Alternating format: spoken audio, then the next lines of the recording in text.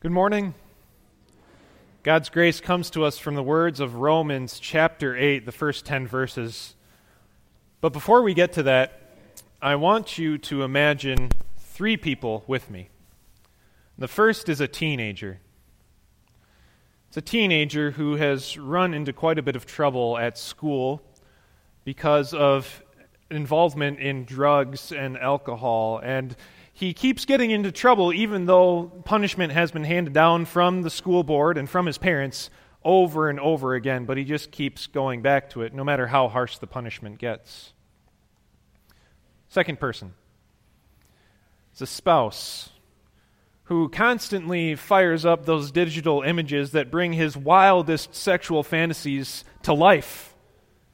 And it doesn't matter how often he hears from his family that he's hurting them and that he shouldn't be doing those things, he goes right back to them, despite the warnings of his family and his loved ones. Third, the coworker. The coworker who always seems to be talking about someone or something at work, and it's never good. They're always gossiping or talking smack behind someone's back, and they've even gotten so bad that they've been reprimanded from upper management. But we know that that's not going to stop them from talking. What do these three people have in common? Some people might say they're addicts, but that's not the point I'm getting to. They're difficult to deal with if you have these people in your life. They're all doing things that they shouldn't be doing. I forgot to mention, though, all three of them are Christians. All three of these people go to church. They confess their sins. They hear the love and forgiveness of Jesus. They have these lifestyles, these hooks, these sins that are in their life. Now, how does that work? If they really loved God, they wouldn't be doing these things, right? The reason I bring these people up today is because I relate to them. And I'm pretty sure that all of you can relate to them in one way or another, whether it's specifically or you know someone in your life. There's a battle that goes on in our hearts. On one side, we have God's Word and the promise of life. On the other side, we have sin and the death that it promises us.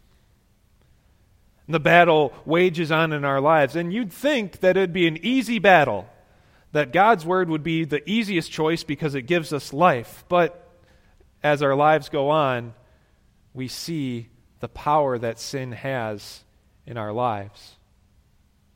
So we struggle with ourselves. We have that inner battle going on. And it gets so bad. It's the same battle that Paul, the Apostle Paul, had in his life, especially as he writes these words to the Romans. And he wrote in the middle of Romans chapter 7, "I do not understand what I do." You ever feel that way? I don't get what I do. I don't understand it. For what I want to do, I do not do. But what I hate, I do. There are a lot of days where I hate what I do, and I do what I hate. I hate my sins because I know I shouldn't do them. And yet I go through the day and I just keep on sinning. Sin is powerful. Paul says just a few verses later, "What a wretched man I am. Who will rescue me from this body that is subject to death?" Because of the great power that sin has, everyone in the world is condemned to die. But not those three people. Not you, and not me. Because all of us are Christians. And what makes a Christian isn't a certain list of things that they do, a certain list of things that they don't do. What makes a Christian is what has been done for you. And it's all done by God. Let's listen to what Paul tells us about what God did for us with the first 4 verses of Romans chapter 8.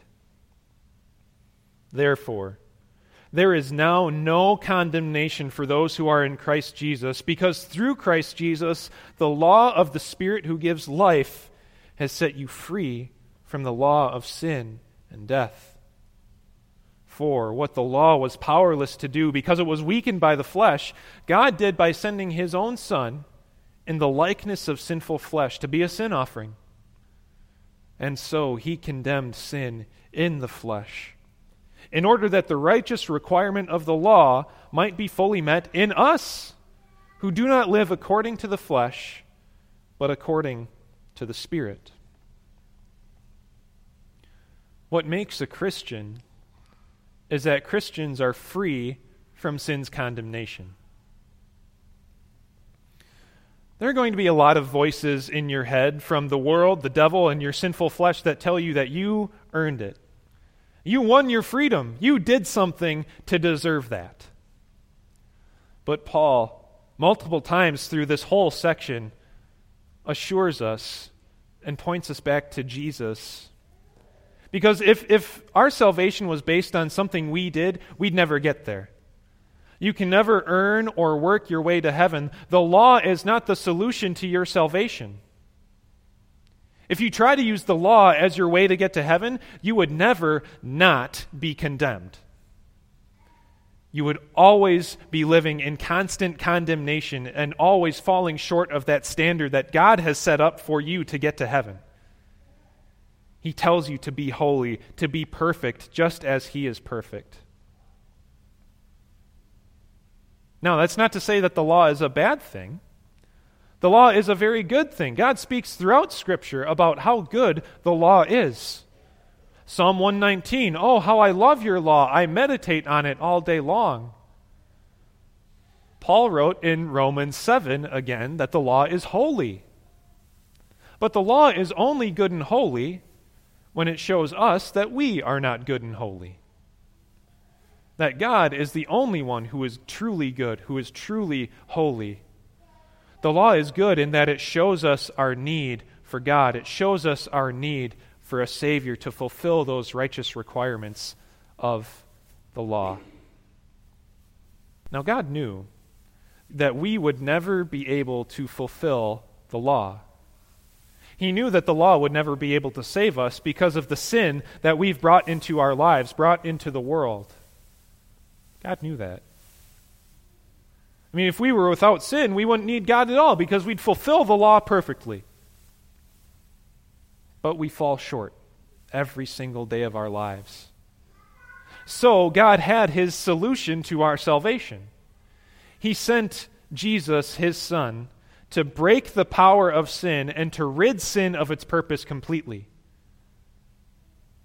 Sin can no longer separate us from the love of God. It has no power over us. Jesus came in the likeness of sinful flesh, not in sinful flesh, because Jesus was perfect. He came in a human body, the likeness of sinful flesh, and kept the requirements that we could never keep. He was perfect through his whole entire life. And then Jesus took that perfection to the cross and made the perfect sin offering for the whole world, so that now the righteous requirements of the law are met in you because Christ lives in you. The Spirit brings the no condemnation decree won by Jesus at the cross to you, into your life. And now nothing can condemn you. You've heard the words of Jesus. You've heard the words of Scripture that all point to him. You've seen the work that he's done on the cross. You've seen the work that he does in your life. You've been washed clean in the waters of baptism. And Paul writes about those waters of baptism in Romans 6, verse 4, when he says, "You were therefore buried with him through baptism into death, in order that just as Christ was raised from the dead through the glory of the Father, we too, you too, may live a new life." You have a new life to live. because you are freed from the power of sin's condemnation. Cannot hold you down. Now, just because sin's power and sin's death are completely null and void in the world doesn't mean that sin and death aren't still around in the world. We still have the influence of sin and death. You can see it all over the place. Sin causes divorce, it causes addiction, anger, laziness. And especially here at Holy Word, we've seen death and its influence all too often. But we are not identified by our sin. We are not identified by the death that influences our lives. You are not held down. You are not owned by sin and death. Instead, you are owned by the law of the Spirit that brings life. Paul writes about that in verse 2.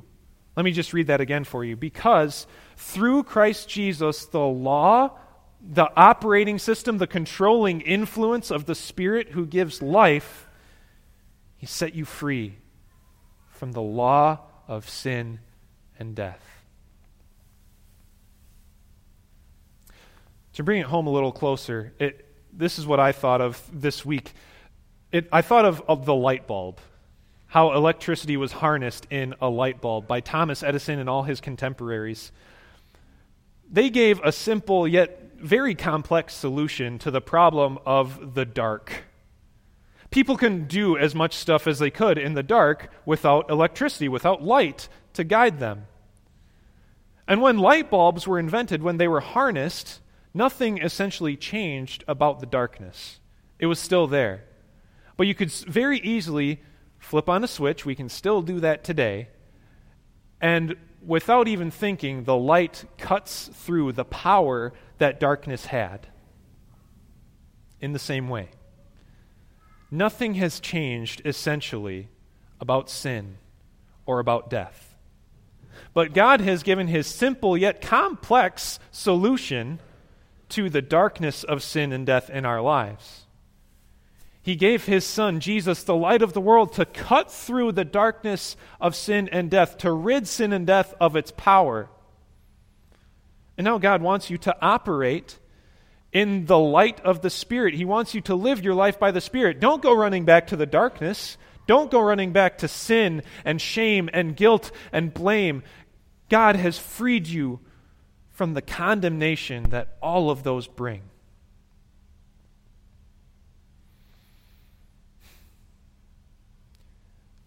You could say that God took a very, very big risk when He said, "Nothing can condemn you."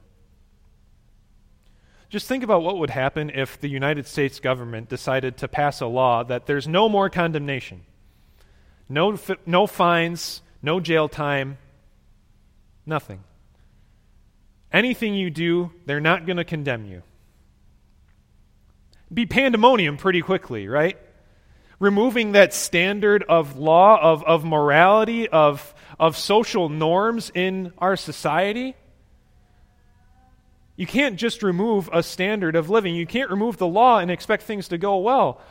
But God does not remove the law from our lives. No, the law is still good for us, especially since it's been stripped of its power to condemn us before God.